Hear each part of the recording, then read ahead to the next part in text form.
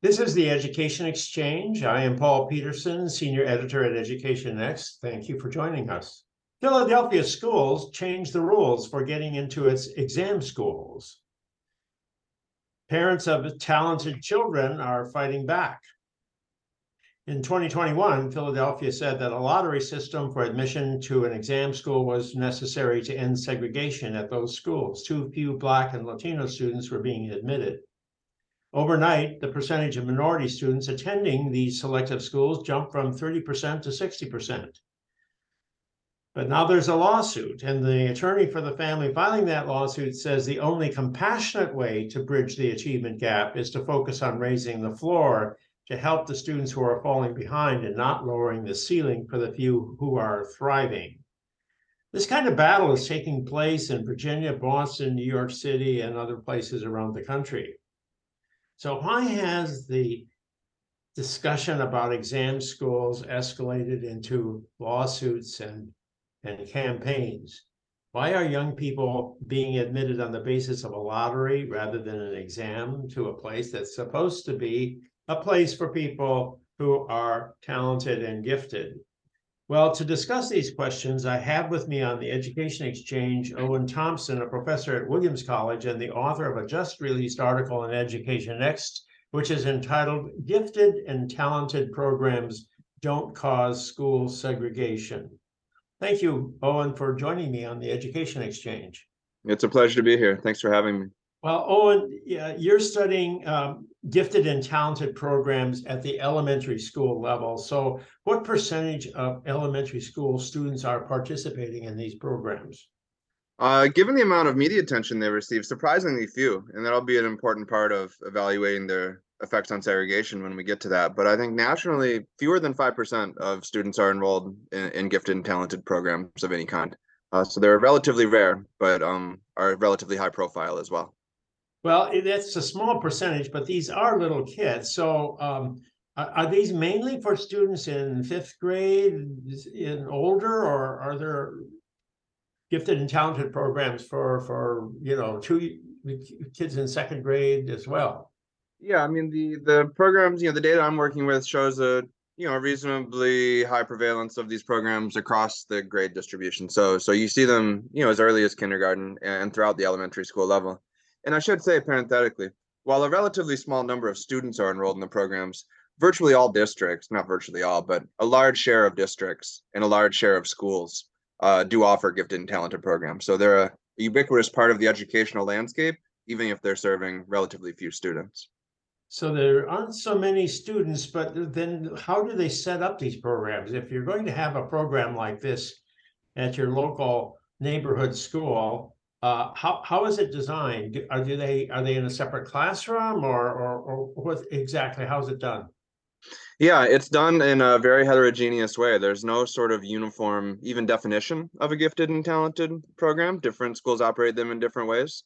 But yes, I think, some survey data I've seen of administrators says that, 60 or 70% of gifted and talented programs operate as pullouts, where, students are taken out of their normal classroom for some share of the day and are educated at in a different way. Sometimes the programming consists of doing the same content that's being done in the mainstream classroom, but at an accelerated rate. And other times there's content enrichment where, the actual things being covered are more advanced, not just being covered at a faster pace. So over half of them, 60%, I think I heard you say, are these pullout programs. I've never been a big fan of pullouts. I felt like once you have a classroom, you've got a teacher. When you have kids coming and going in and out of the classroom, it's disturbs everybody. So what's your take on that? Is there any evidence that a pullout program actually is beneficial? I haven't seen, and the other model is to have a dedicated classroom, of course, where every student in the classroom is gifted in some sense or by some definition. I don't think I've seen any empirical research on whether pullouts versus dedicated classrooms are more effective. I think what you run up against is if you're wondering about the efficacy of these programs, which again, my papers mainly focused on their segregationary impacts, but as far as their efficacy goes, you have to worry about, you're concerned about the students who are deemed gifted and whether they're getting an appropriate curriculum. But then there's also, of course, peer effects for the students who are not gifted and are no longer going to be kind of shoulder to shoulder with the students of higher abilities. And so I think one argument for a pullout would be that you can have these more advanced students kind of in the classroom, generating peer effects, generating social ties, and not being sort of isolated away from the rest of the student body, while also getting, more advanced math or faster paced reading curriculum or something like that. I think your points are well taken about the sort of social cohesion of the classroom and so forth. Yeah, I'm worried about the kids that get taken out, because when you get taken out of a classroom, you're sort of a weirdo. So you could have, negative social effects on the gifted and talented kids as being something other than just a regular member of the class. Yeah, yeah. And I mean, it happens at the other end of the ability distribution as well. Because I mean, pullouts are very common for children that need some remedial math or reading help. And so I think, I'm studying kind of kids at the higher end of the ability distribution here, but you have similar sort of, operational things for remedial things as well. Right. So, And well, raises let's similar talk concerns. about the segregation effects, because that's what your study is focused on. And when you do this, I think you divide students into two categories: either they're white or Asian on the one hand, or Black or Latino or Native American on the other hand. So, so do you have? Did I get that right? Is that? Yeah, the kind of primary results are just kind of dividing students into underrepresented minorities versus, white and Asian students. Although in the appendix of the paper, I show everything disaggregated by each specific racial and ethnic group, and it doesn't change the main conclusions. So, what do you find? I mean, it seems to me obvious this increases segregation, because we know that generally speaking, white and Asian students perform higher on tests and so forth, and are more likely to be identified as gifted and talented. So, doesn't this inevitably increase segregation? Yeah, I don't think that's an inaccurate way of thinking about it, and that's the way I kind of came to it. That's how I came to the topic. What you observe is very consistently, if you look within gifted and talented programs, white and Asian students are pretty heavily overrepresented, and African American and Hispanic and American Indian students are quite underrepresented. So that on its face would seem to suggest like, hey, there's going to be big segregationary effects of these programs.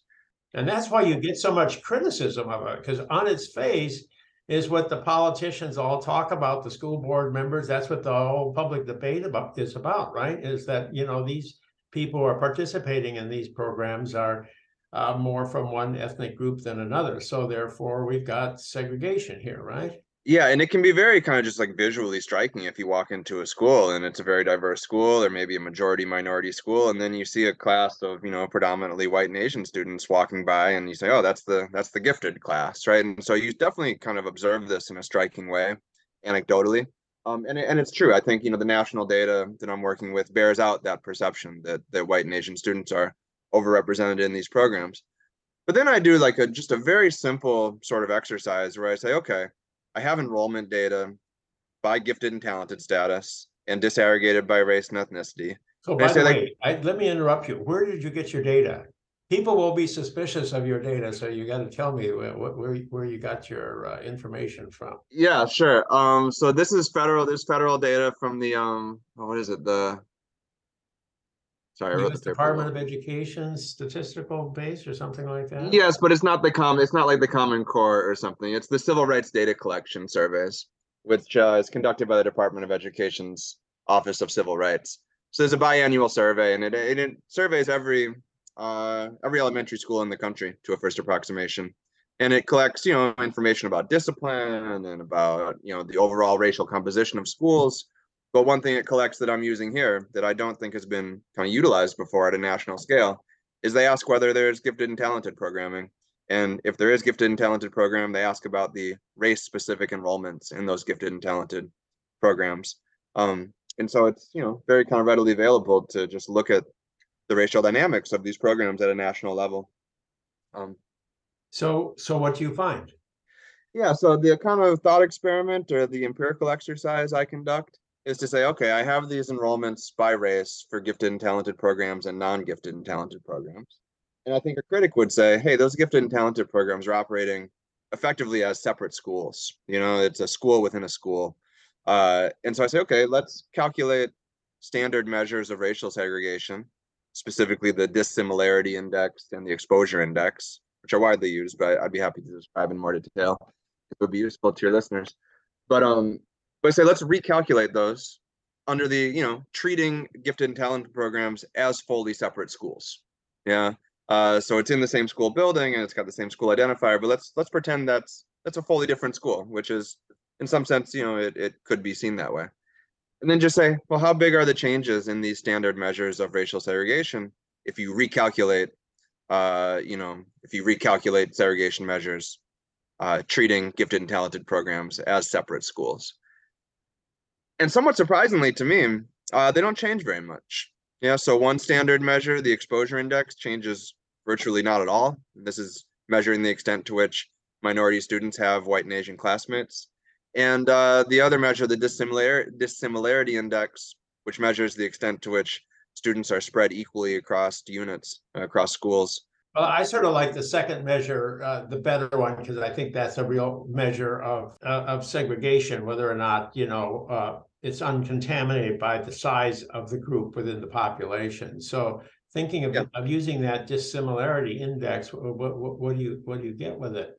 I find that if you treat, gifted and talented programs as separate schools and calculating the dissimilarity index, it goes up by 10 to 20%, depending on the exact sample and weights and things like this. But so, I think about 10 to 20%, I think the interpretation of that, like a transparent interpretation of that 10 to 20% is that if you discontinued all gifted and talented programs nationwide, and the students who were currently in those gifted and talented programs just return to the main classrooms of the schools in which they are already attending, that as measured by the dissimilarity index, racial segregation would fall by 10 to 20%.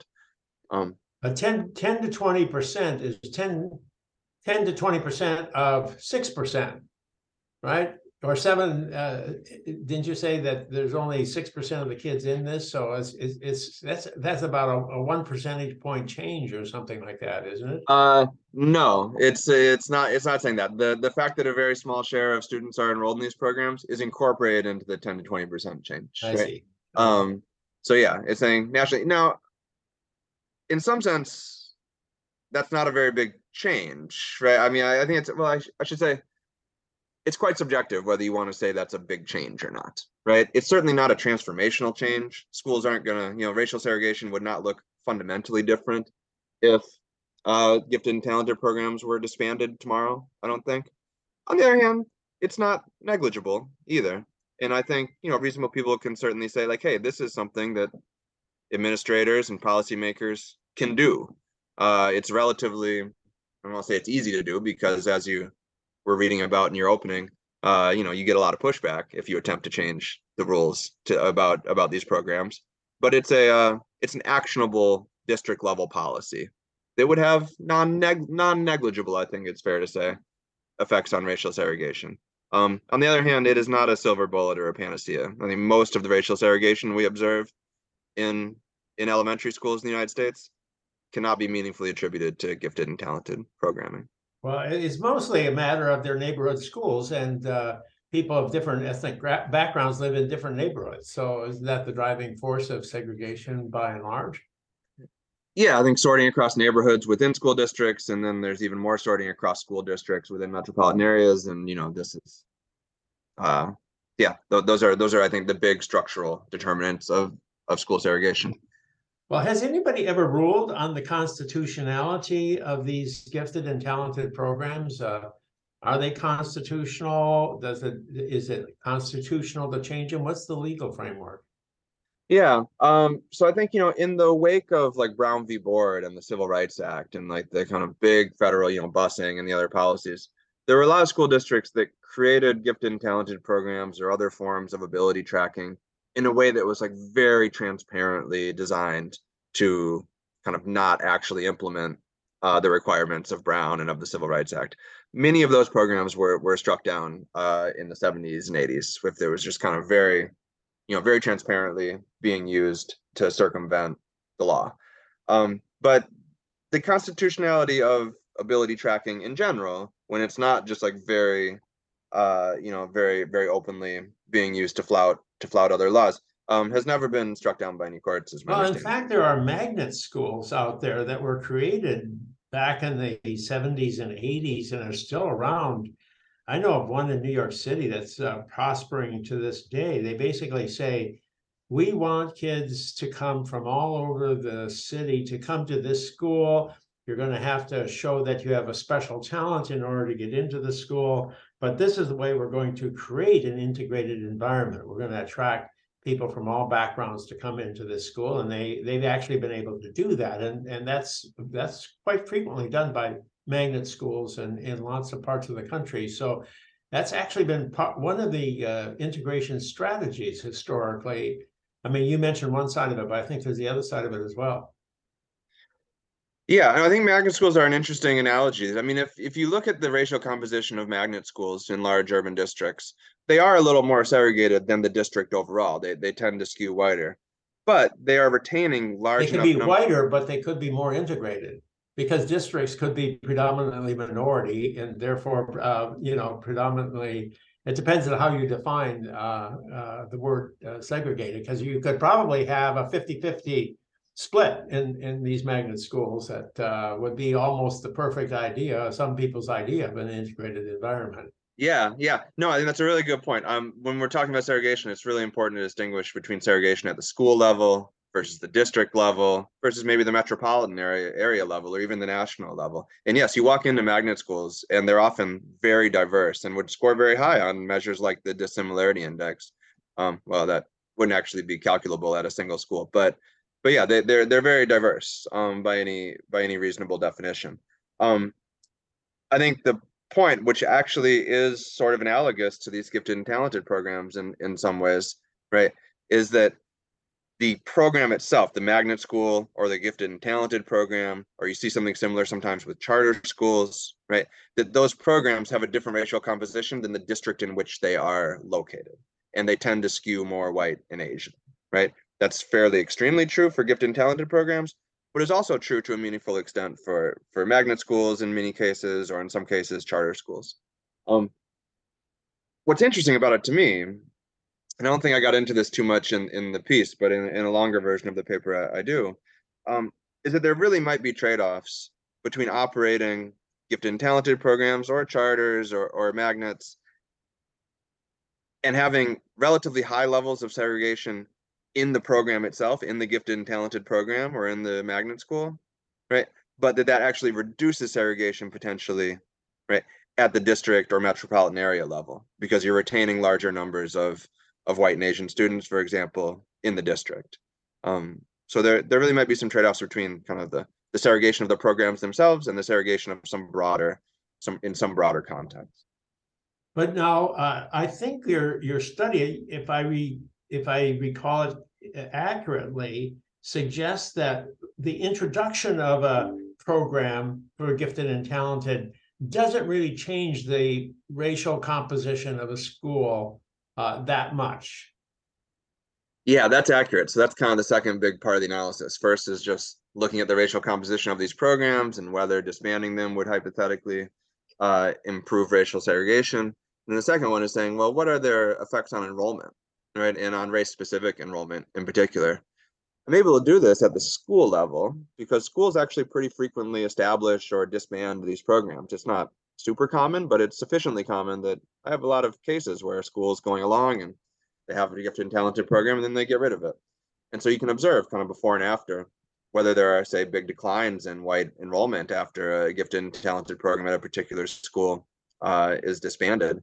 And you don't see it, at least not in a way that's detectable. I can rule out pretty small effects on enrollment, on race specific enrollment.